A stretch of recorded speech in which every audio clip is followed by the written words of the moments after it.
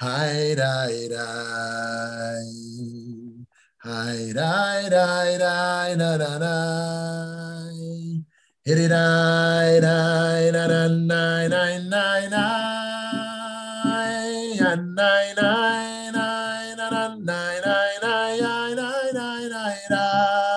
Hiddy, di, di, da, da, na, na, na, na, na, na, na, na.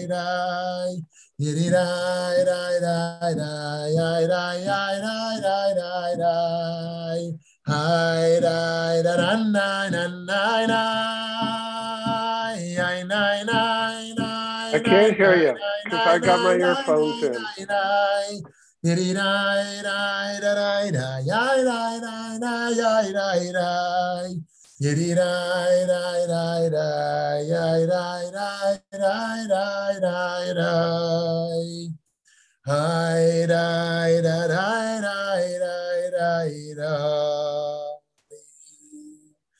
It's an amazing thing. It's an amazing thing that while Jews are connected to the solar calendar, we are also deeply connected to the lunar calendar and feeling the power of Rosh Chodesh that comes with that connection to the waxing and waning of the moon, and feeling like our holidays, our cycle, our Jewish consciousness is connected with the solar systems at large, and how the life of macro experience is interconnected with the life of micro experience. So, so friends, we're going to get into some complicated stuff today with Israel. Not too complicated, but some stuff here. We're going to start with a little poll. Let's start with a little poll to see what you think about this. Okay, Israel is complicated, right? Do we agree? Israel is complicated. Which camp in Israel are you most aligned with? Of course, these are very simplistic, but if you had to pick one, number one, the Palestinians are quote unquote evil, and we should do whatever it takes at any cost to protect Israeli security at all times. Number two, we must protect Israeli security, but we also must reach for a higher level of ethics. Number three, I love Israel, but we must make a peace process more urgent and build a more just country. Number four, yeah, I'm a liberal Zionist, but stop the occupation now. Number five, I'm now anti-Zionist or post-Zionist. Okay, I'm sure we would need about 1,000 different points on a spectrum to accurately depict where we stand. But if you had to pick one of these, kind of hawkish Israel in the first camp, really dismiss the claims of the opposition given failed attempts at peace processes, versus it's really all Israel's fault on the other end. Where would you place yourself here? Take 30 seconds. Of course, this is always anonymous. We don't know who's voting for what, so don't worry. I know worse than the Jewish community than saying you don't believe in God or Torah or anything is, according to some, is being critical of Israel. So don't worry, it's all anonymous. Okay, as soon as we have the results, we can shine it up on the screen here.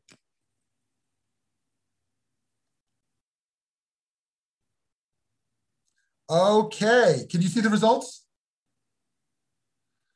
Okay, very interesting that 0% of you were in either, I hate to call it an extreme, but either end of the spectrum, either completely discrediting Palestinians and completely saying Israel is perfect, or placing all of the burden on Israel and really rejecting Zionism at large. And so 70% are in category two, protecting Israeli security, but also we must do better.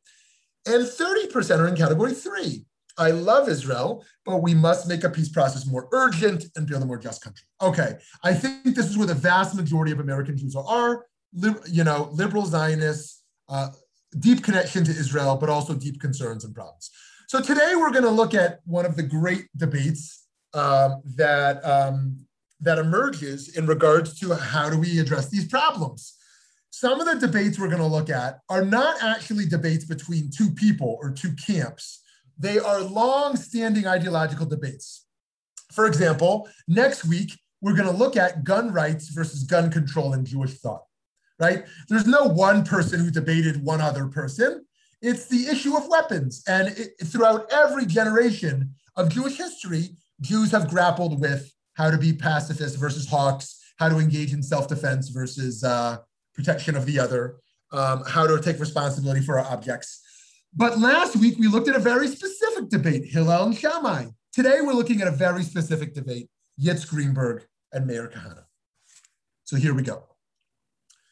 Rabbi Dr. Yitz Irving Greenberg, who is a friend to VBM, and Rabbi Meir Kahane, who passed away before VBM was founded, could be described as mirror images of each other. Now, do you know what I mean by mirror images of each other?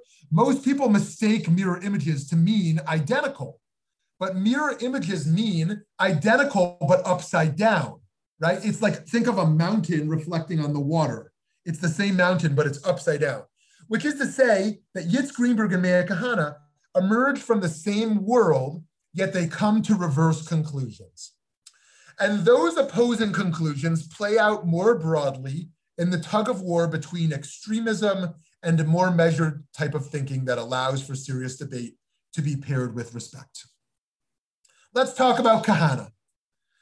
Rabbi Meir Kahane, born in 1932, passed in 1990, was born in America, was ordained as an Orthodox rabbi, and ultimately moved to Israel. He was an ultra-nationalist politician who served one term in the Israeli Knesset in 1984. He was a founder of the far-right militant Jewish Defense League in 1968, and the founder of the Kach Party in Israel in 1971. In 1988, this party was banned from entering elections.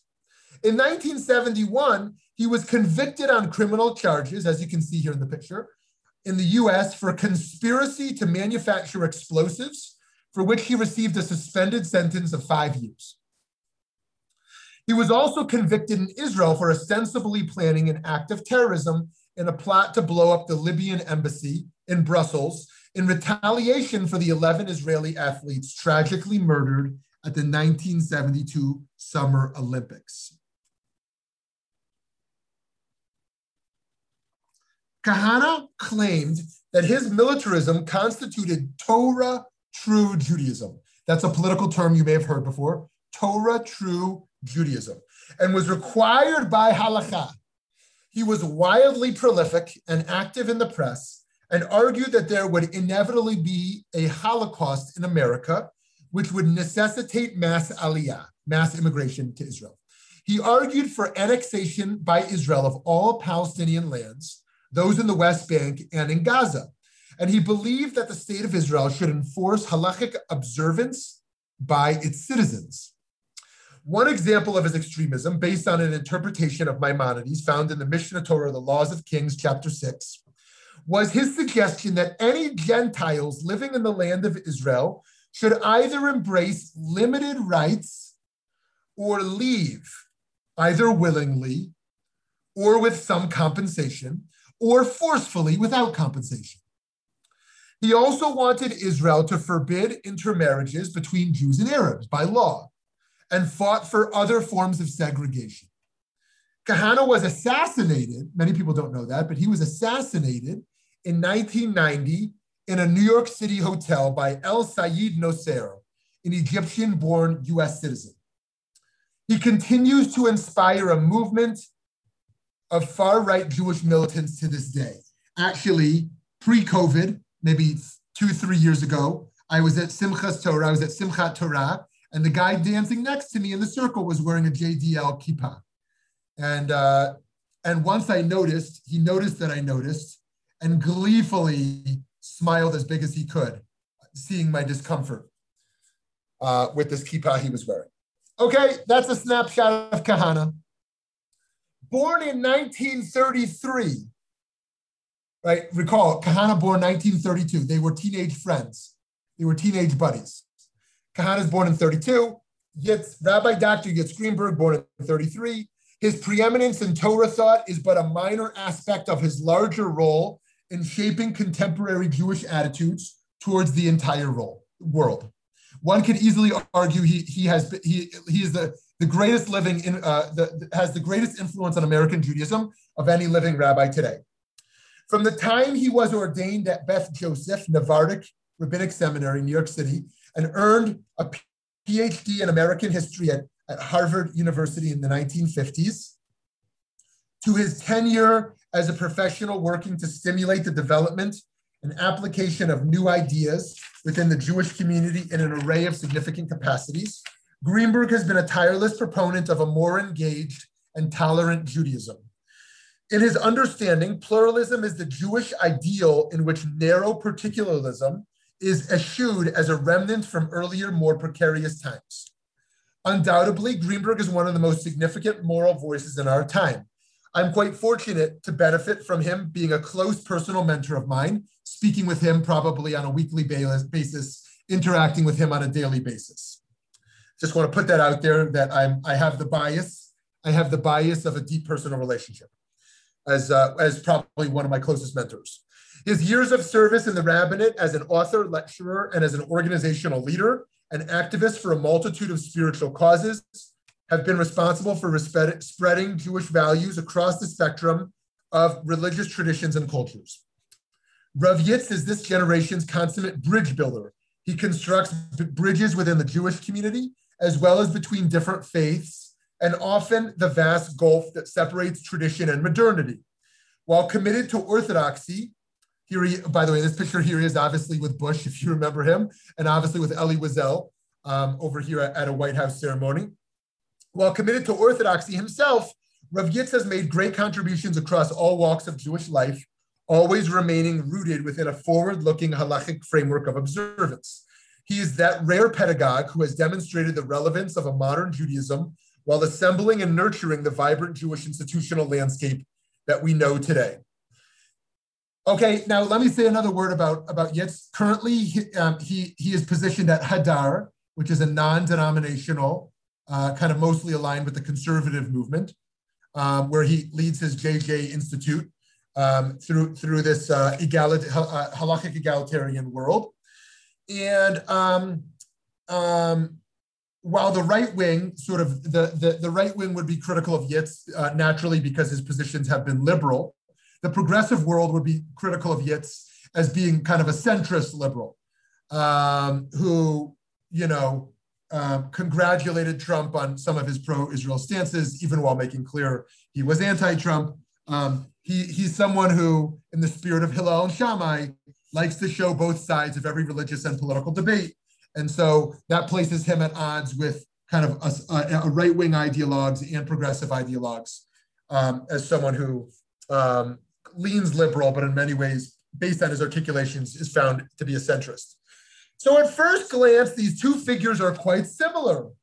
White men, straight white men, born in America in 1932, both modern Orthodox or Orthodox rabbis, Zionists committed to Torah, both deeply influenced by the Holocaust and its aftermath, deeply influenced by the Holocaust and all of their theologies.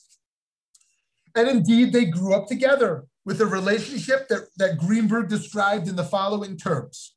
Meir, Kahane, and I started out as good friends. During our high school years, we were classmates and joint performers in weekly skits that we often wrote together. And yet, as we just noted, Kahane was a radical particularist, while Greenberg was and is a committed universalist and pluralist. This departure sets the stage for a showdown between these two, which took place in 1988.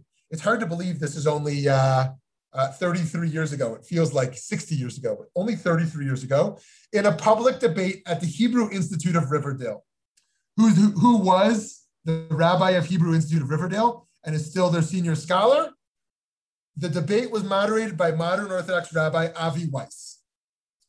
Weiss was more aligned with Kahane in that he was right of center on Israel, but Weiss was more aligned with Greenberg in regards to building a pluralistic state.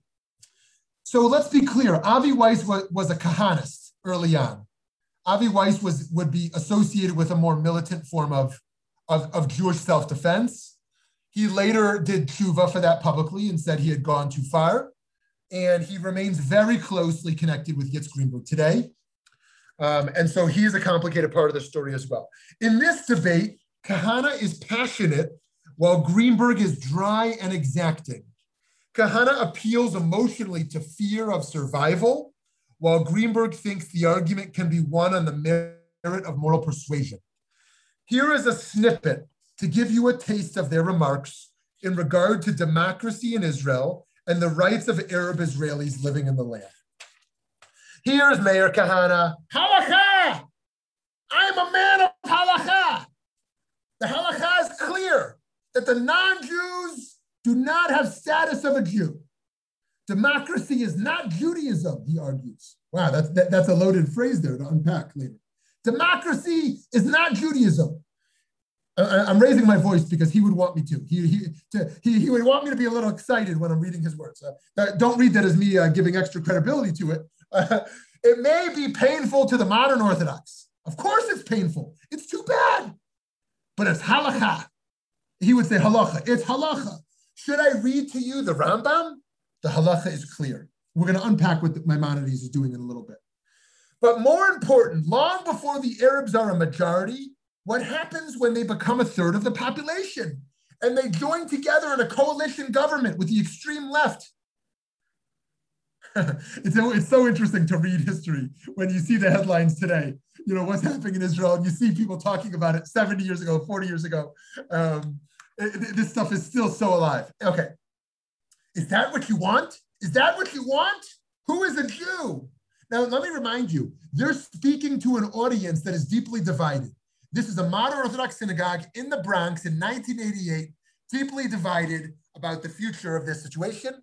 And they have a deep connection to Yitz Greenberg. He used to lead a synagogue right there in Riverdale Jewish Center, so they know him well. And they know Kahane. He's in the Knesset. This is a guy who moved to Israel. He's the real deal in a certain sense. Is that what you want? Who is a Jew? If you're following me, I'm in the second line of the second paragraph. Decided by 1/3 of an Arab Knesset. And above all, there is halakha here. And if there is one Arab in the country who is not willing to accept the status that was given to him by the halakha, or are we not ordained rabbis?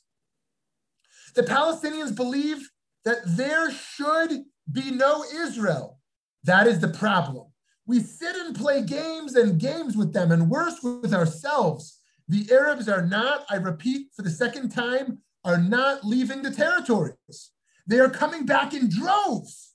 Unemployment now is rife in Kuwait, in Saudi, in Oman, and in Abu Dhabi. They are returning. They never left.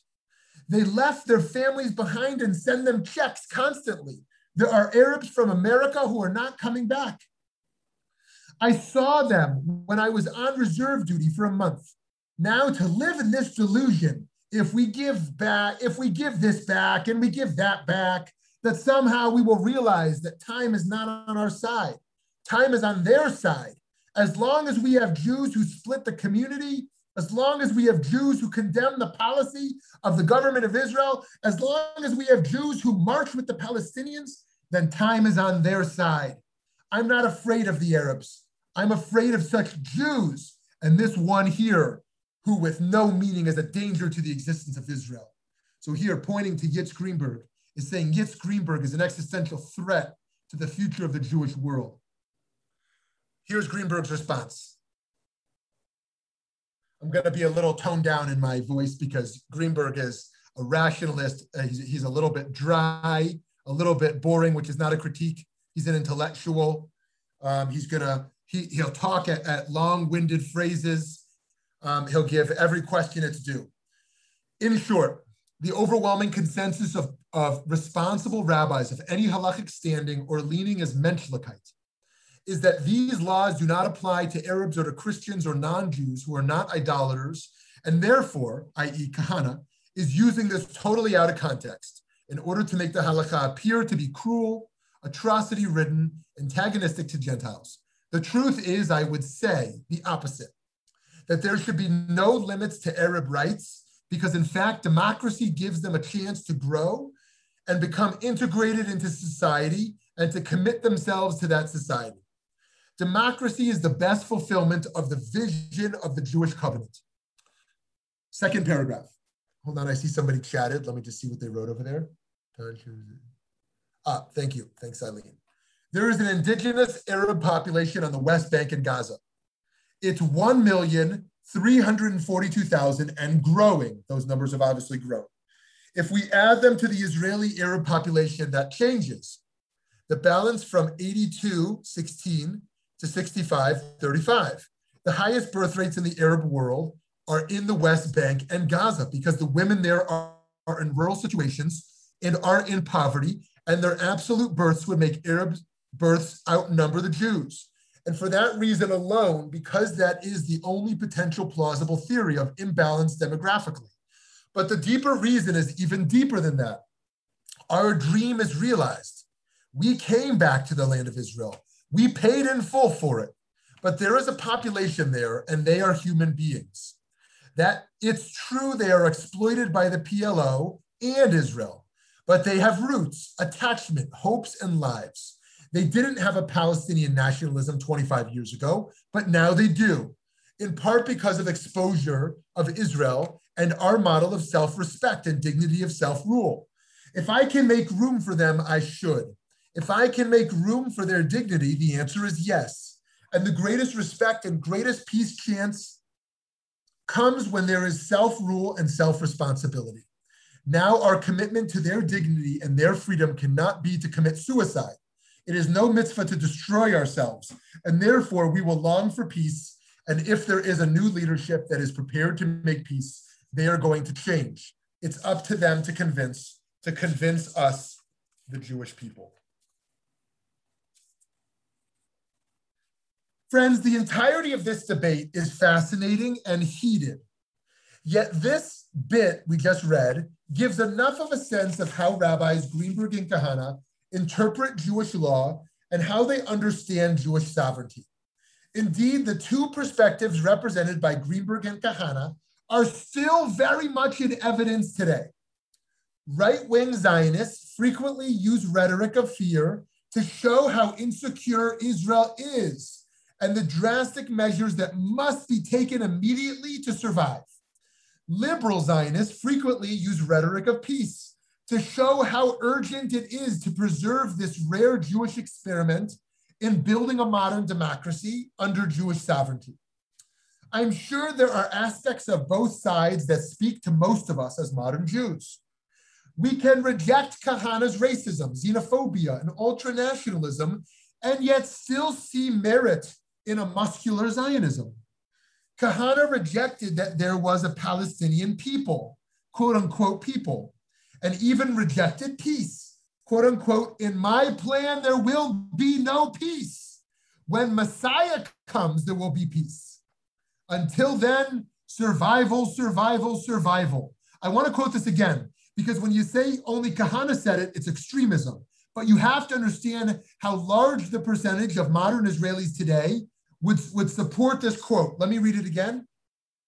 In my plan, there will be no peace.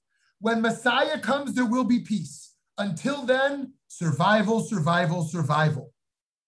Right? Peace deals are for the naive far left. Right? We tried that. It all failed. It's ridiculous. It's insane. Why would you engage in a peace process when you have no partner at all? All we can do now is survival, survival, survival. Professor Shaul Magid, who also has been to VBM, critiques Greenberg for not being forceful enough with Kahane. By the way, Professor Shaul Magid, when he was here, my interview with him was about the book he just put out about Meir Kahane. Now, Shaul Magid is associated not with liberal Zionism. He rejects liberal Zionism, but as a post-Zionist. Shaul Magid is a post-Zionist. And nonetheless, he wrote a book about Meir Kahane, trying to understand how someone this charismatic garnered such influence. And he argues Meir Kahane won. He says if you look at the Jewish establishment today, the positions are largely aligned, not with the rhetoric and extremism of Meir Kahane, but with the same conclusions of Meir Kahane. The American Jewish establishment, he said, is aligned. He said Kahane won. And in Israel, all the more so, he says, there are no liberal parties that have any power left in Israel. It has all moved to centrist or right. And that's why the coalitions all involve far-right extremist groups. And so he says Meir Kahane won. So here's where Magid critiques Greenberg for not being forceful enough with Kahane. He writes, Greenberg could have, he just wrote this a few months ago. Greenberg could have deflected the halachic conversation by claiming that Kahane's idea of transfer, i.e. kick the Arabs out of the land, was not an attempt to transform the state into a theocracy, which was antithetical to the entire Zionist project. He did not make that argument. Greenberg did not make that argument. And I think he missed an important, even crucial opportunity. Indeed, Kahane openly said that he supported democracy in Israel only for Jews and not for Arabs. Friends, interestingly enough, at the time of the above quoted debate, Greenberg would have been considered a polar opposite of Kahane, the former liberal and the latter conservative. By today's new standards, Greenberg would be considered a centrist, even right of center by many, given that the left-wing end of Jews has moved further left. Left-wing Zionism has moved further left in ways that has made Greenberg very uncomfortable and that he himself has denounced. Greenberg rejects most of former President Trump's positions and rhetoric, yet has still expressed public gratitude for him for his support of Israel in ways that the American Jewish liberal establishment would never or very rarely do. Actually, let me not call that the American Jewish liberal establishment, but the American Jewish liberal population, because that's generally not establishment.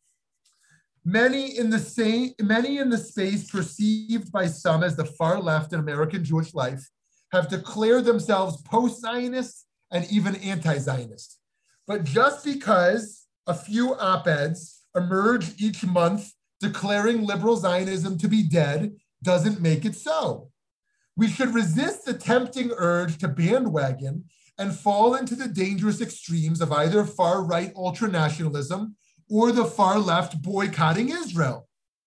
We can adamantly defend the Jewish people's right to a state and celebrate the enormous successes of the holy enterprise, while also being fervently opposed to the many seemingly horrible policies championed by so many Israeli leaders of late.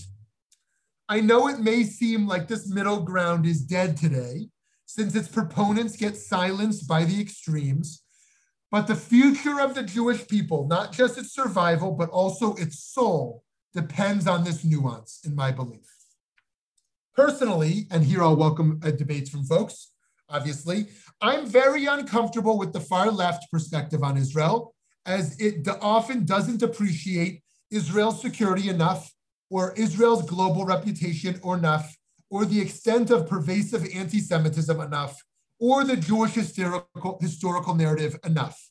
And I'm very uncomfortable with the far right, because that side often doesn't appreciate Gentile life enough, or appreciate peace enough, or appreciate the Palestinian narrative enough. I remain a passionate religious Zionist, finding deep religious meaning in the Jewish return to the land and return to sovereignty. And I remain passionate about reconciliation, grassroots, bottom-up relationship and trust building, and a two-state solution, political top-down agreement. I've remained hopeful that eventually a heroic Israeli leader and a heroic Palestinian leader would emerge, each with real clout in their own communities, who would make a deal happen.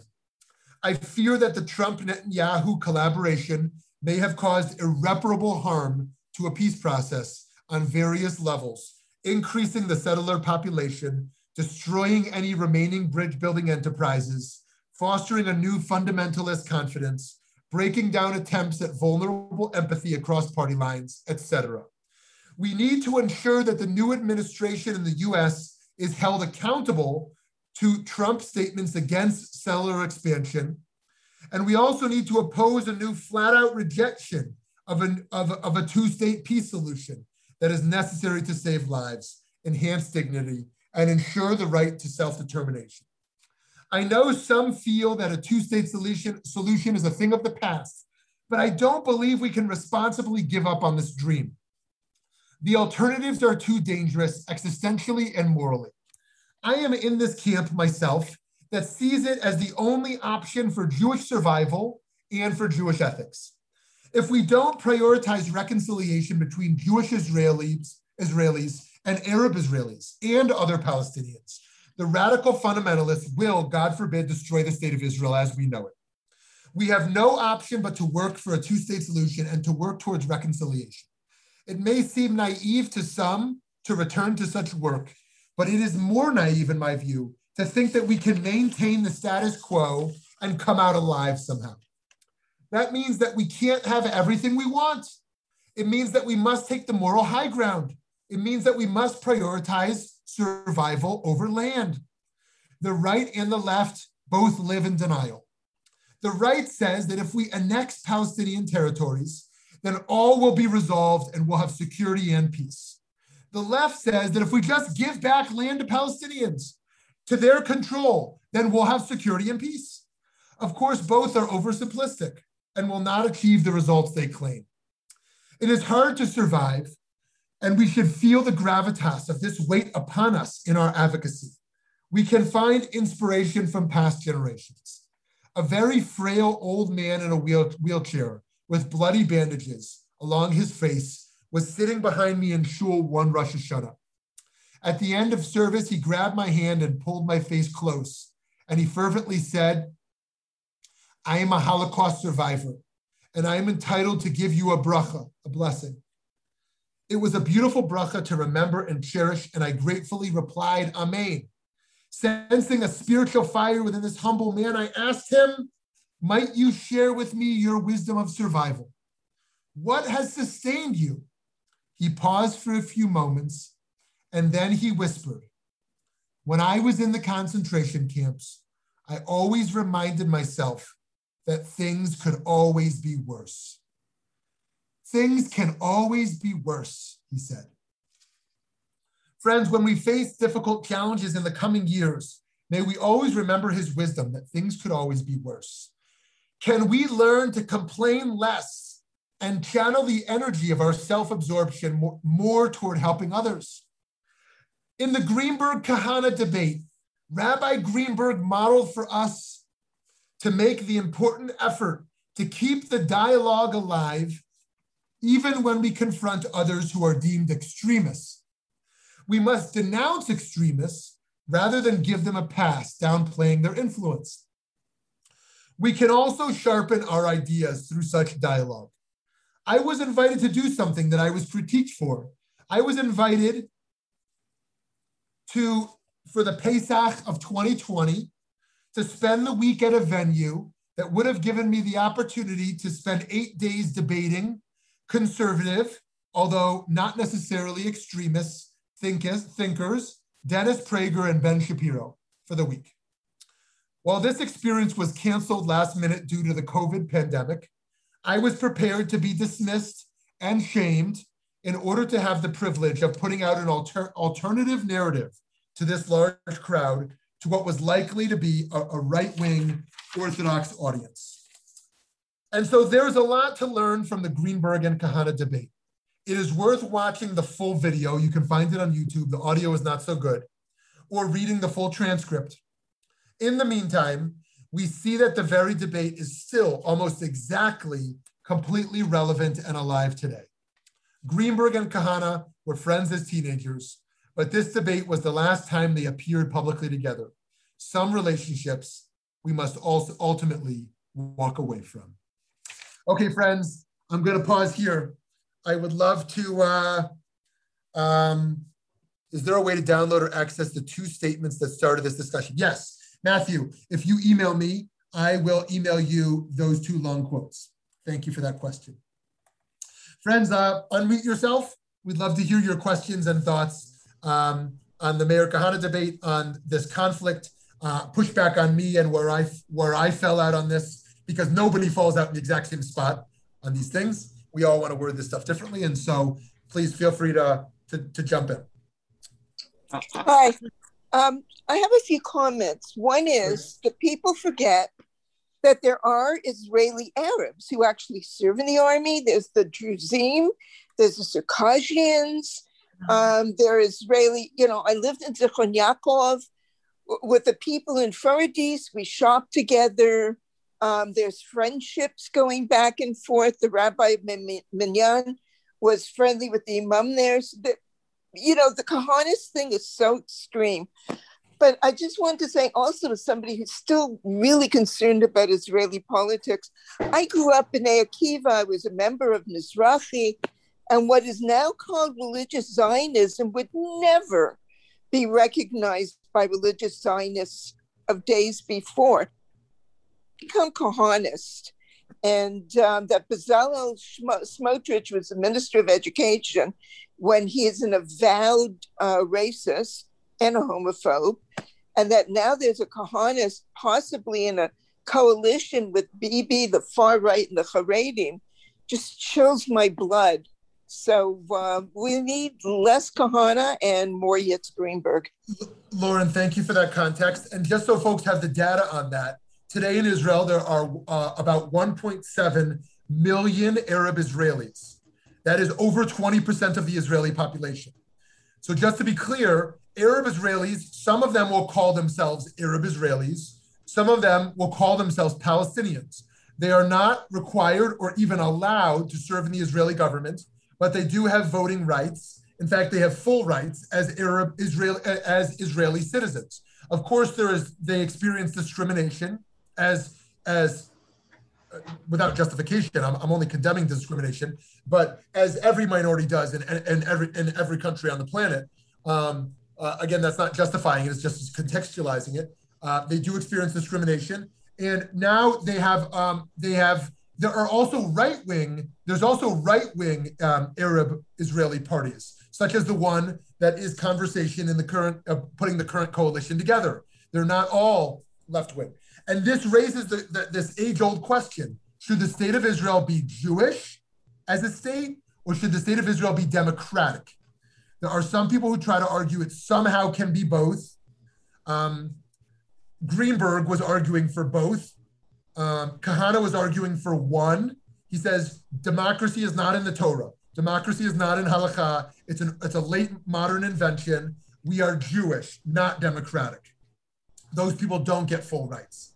Others argue, Jews in Israel argue it should be democratic, not Jewish. We should remove Judaism completely from the governmental structure, not just separation of religion and state, but have no Jewish identity whatsoever as a government. And people like Yitz will argue for the balance. Okay, let's hear from someone else. Thank you, Lauren.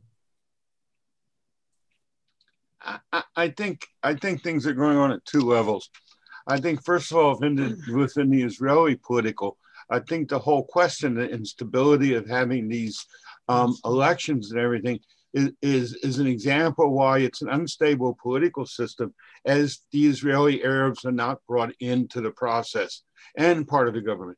If you take a Knesset of 120 and you immediately say that 10 to 12 to 14 of those members cannot be in a government, that means to form a government, you have to have Jewish parties that represent, 60% of the Knesset? That's just unstable. And it has been a big thing. And so you have a choice in Israel that comes in. Are you going to be an apartheid state, which is what it means if you're only going to be a pure Jewish state? Or are you going to be a state that is Jewish in the sense of citizenship and bringing in, but is also going to be more democratic if it's going to be able and work towards creating the concept of Israel as a state, as opposed to Israel as a religious institution. And then you have the wider context, which with the US minimizing under Trump its dominance in the region, that the anti-Iranian regions, countries are turning towards Israel as the major power to help them in the balance of Iran. So it strikes me that they're in it, that possibility of a change in the dynamic that we haven't seen since probably 67 or seen ever. And so I think their debate is not up to date with the situation, what we're seeing now and the possibilities. I think we can use it as an example. I think we need to be careful, though, not to use the past as binders and looking at where we're going. Yeah, Michael, thank you for that. There's a lot to unpack there, Mike, and really a lot to say. Thank you for that. And I think that, yes, I do think we should appreciate this debate in its own historical context. Let me share a few things. Firstly, Rabbi Avi Weiss asked 4 questions in this debate. 3 had to do with the political situation in Israel. The 4th had to do with religious pluralism in Israel.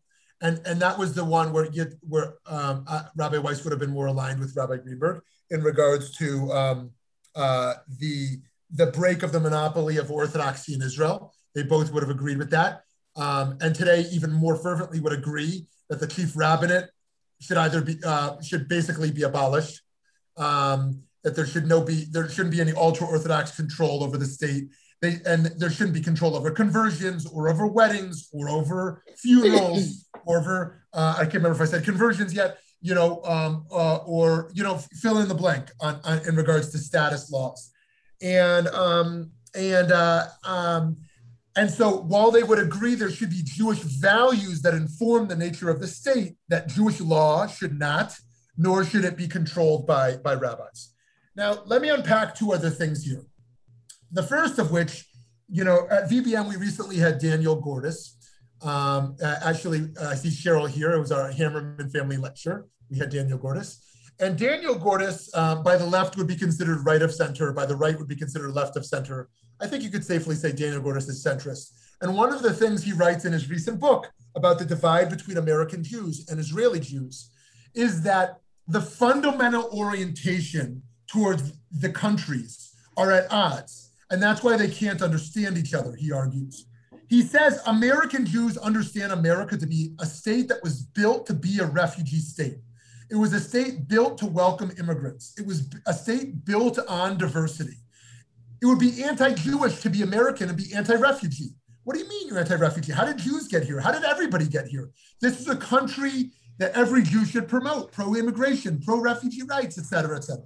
He says Israel was fundamentally founded on a different premise. It was founded, the modern state of Israel, as a refuge for the Jewish people in a post-Holocaust era. It was not founded as a state to be a place of refuge for all populations. It was not founded on a place that was about prioritizing diversity and welcoming various minorities into a diverse state of a melting pot. It was founded as a place for Jewish survival. And he says, until we understand that different orientation, there'll always be this divide. Now, let me unpack one more thing before I open up the floor again. In that debate, part of what they're talking about is what Maimonides, what Rambam is saying about the Jewish law in regards to minorities within Jewish sovereignty. Now, Maimonides does something, for lack of a better phrase, something liberal, something progressive, in that he reads the Torah and he says, oh no, the Jews are committing genocide when they return to land. It's all a beautiful Exodus story, right? The Jews are slaves, beautiful, they're freed. It's beautiful, they wander through the desert, and then they return to the land, beautiful. And then all of a sudden, what does every student do? Go, oh no, they go into the land and they wipe out the indigenous populations in Canaan to populate the land. And the Rambam says, oh no, what are we gonna do about this? This is not the moral foundation of the Judaism of how we return to the land. What are we gonna do about this? So he says the halacha is as this. You have to do drishat shalom. You have to send a warning call for peace. You can't just go in and kill people.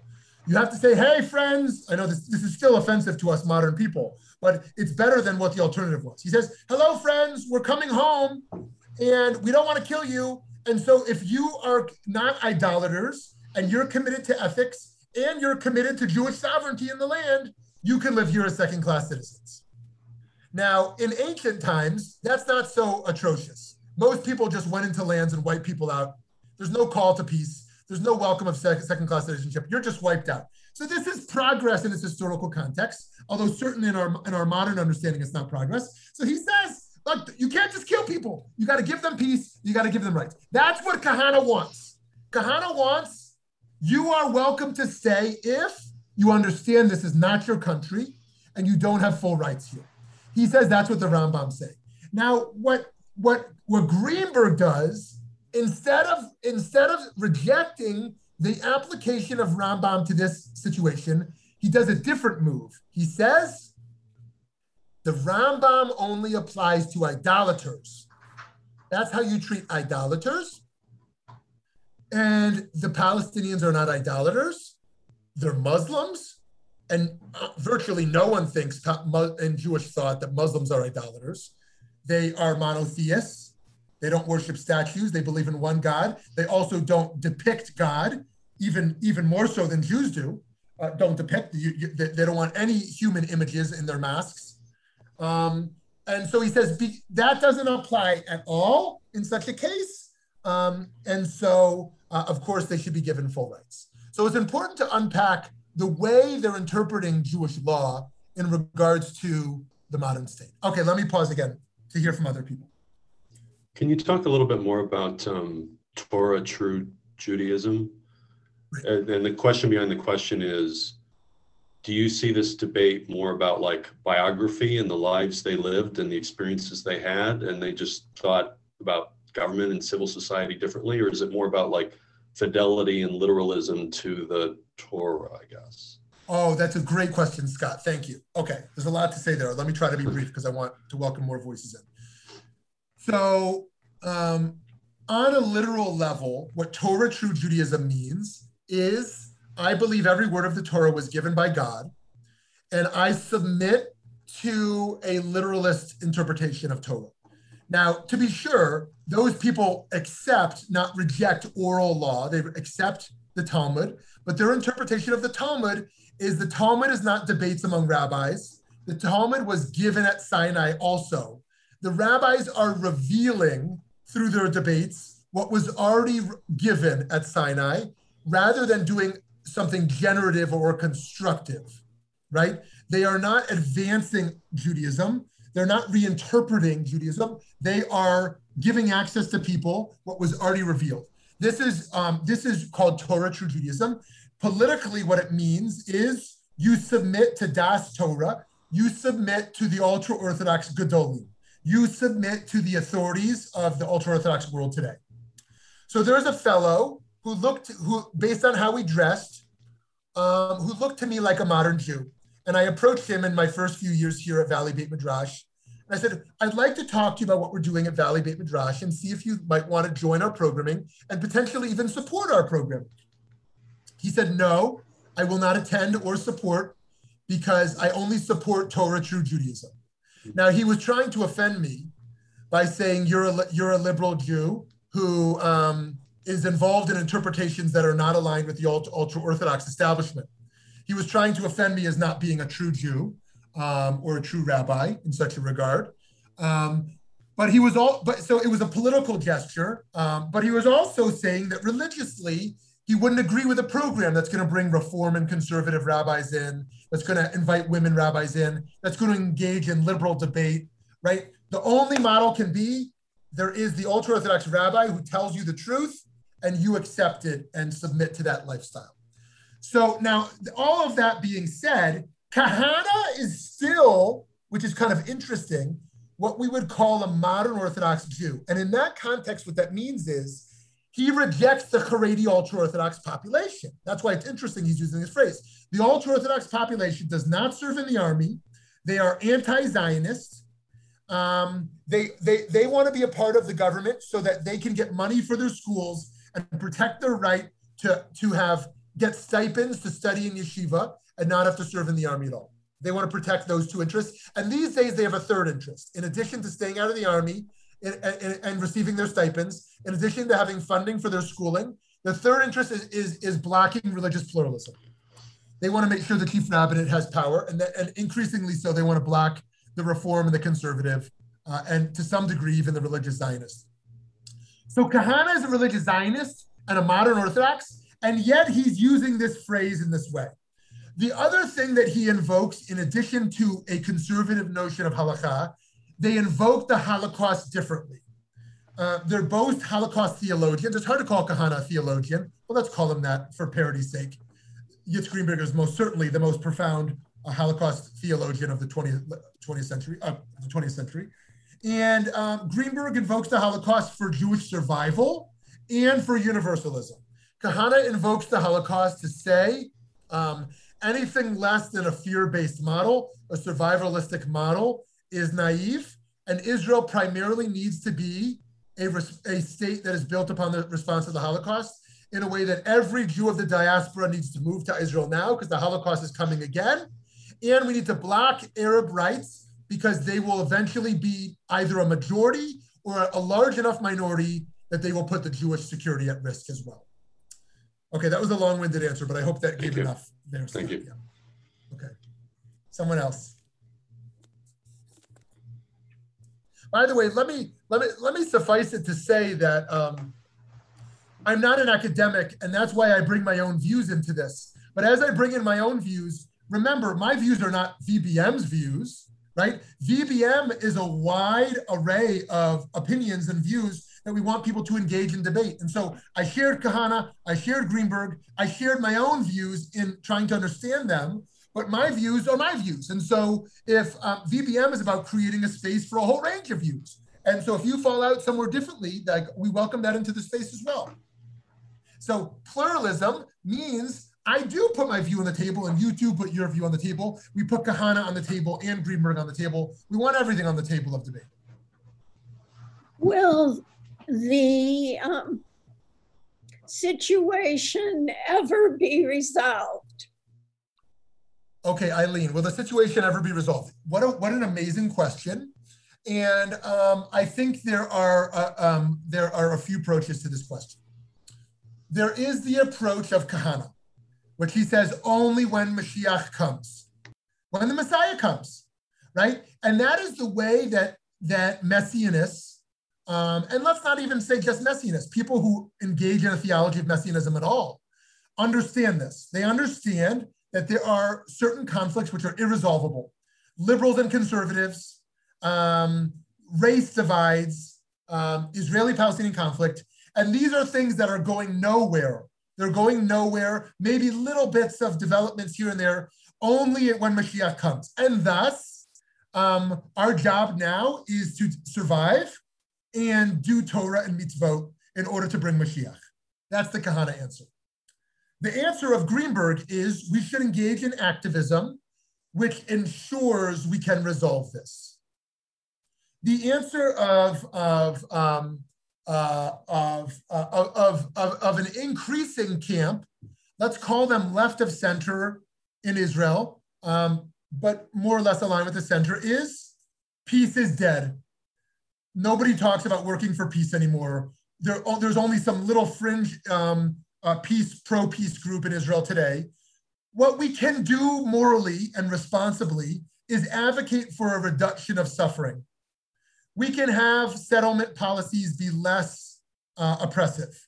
We can have the occupation be less hurtful and damaging. We can try to minimize the pain. We can try to develop grassroots relationships. We can try to, advance solidarity and collaboration, but peace is ridiculous. There's no possible path towards peace or any possible peace partners. If you look at the populations of Israelis who now favor giving up land for peace, it's getting slimmer and slimmer. If you look at the population of Palestinians that favor any form of peace deal, it's getting slimmer and slimmer. And so I think it's very difficult to suggest that, that this will be resolved. Many who argue for it to be resolved argue that it'll be a regional peace process, similar to what we saw in the Trump administration, although that wasn't really a peace process, that was more symbolic, one might say. But a regional peace process rather than an Israeli-Palestinian peace process, that the entire region will need to collaborate on something here. Nonetheless, I believe as Jews, built in our DNA is hope and a commitment to doing what's right. And so I don't think we can throw in the towel on believing such a conflict can be resolved and that it can be resolved before Messianic era. Okay, who else have we not heard from yet? Yehuda, Cheryl, Francine, Matthew, Eileen. Time for one more question, perhaps, or thought. David? Well, the Mashiach doesn't just come.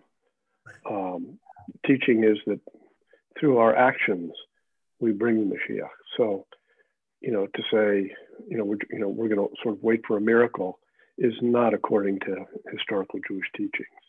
Yeah. So, Okay, great. So I'm debating whether messianism should at one point be one of the debates to come, given the range of views there. But David raises a really important point here around the Jewish theologies of messianism. And as you may recall, one of the most famous and powerful teachings in Avot de Rabbi Natan is that if you're planting a tree and they tell you Mashiach has come, you cannot stop planting your tree. You can't stop planting your tree. And there's a lot to say about such a text. It's really powerful and beautiful as to why that would be. But suffice it to say that even if Mashiach were to come, the work still doesn't stop, right? So so thank you for that. Thank you for that, David. And to be sure, according to Maimonides, who's a rationalist as opposed to a mystical approach to messianism, Maimonides thinks that one of the primary ingredients or steps to actually be in the Messianic era is a return to Jewish sovereignty. So he, as virtually every religious Zionist believes, we are in the Messianic era now already. We are already in it. We still have 2 minutes. I want to use the time. One more person? Shmuley. Yes, Cheryl.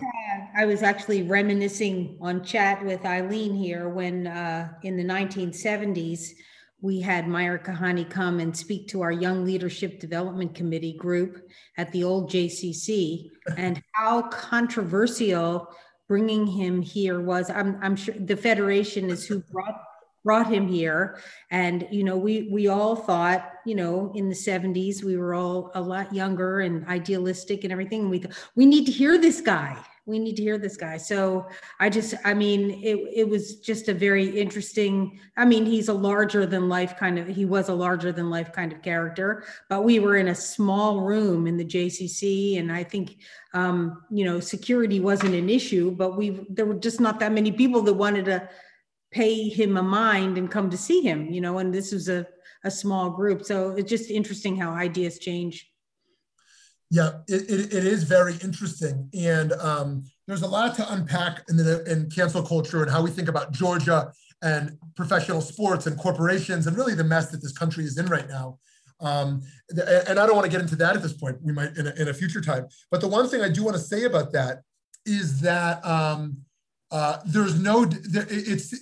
there's little doubt to me from my 8 years at VBM that the pushback on bringing a far left voice on Israel would be infinitely stronger than the pushback on bringing a far right voice in Israel. When we brought far right voices on Israel in the past, such as his name will come back to me in a moment. I can picture his face exactly. There was no pushback at all. There was intrigue that VBM had such a big tent, and there was a far right group that attended.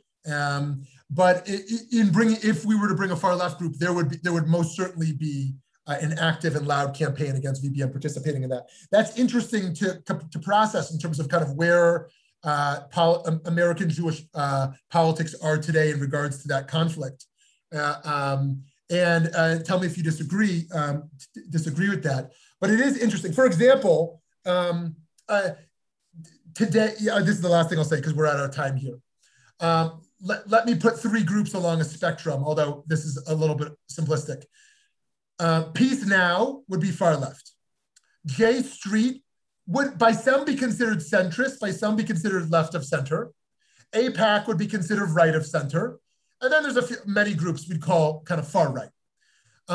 Nobody would blink an eye if VBM engaged in something with AIPAC. They say, oh, that's interesting. AIPAC is on a panel. Okay, right? And one of the far right groups also, let's say like, what's his name? Oh man, geez, my memory's not working right now. The Zionists of America, the ZOA. If the ZOA came also, some people wouldn't like it, but they wouldn't push back. J Street, center or just left of center, we would get heavy pushback. Peace Now, we'd probably have a huge fallout. So it's interesting to kind of process some of those dynamics, and I'd love to hear your thoughts on that next time. Wishing everyone a beautiful day and a Chodesh Tov as we enter the month of Iyar and bring redemption to the world. Let's keep learning together. Next week, gun rights and gun control. Thank you so much.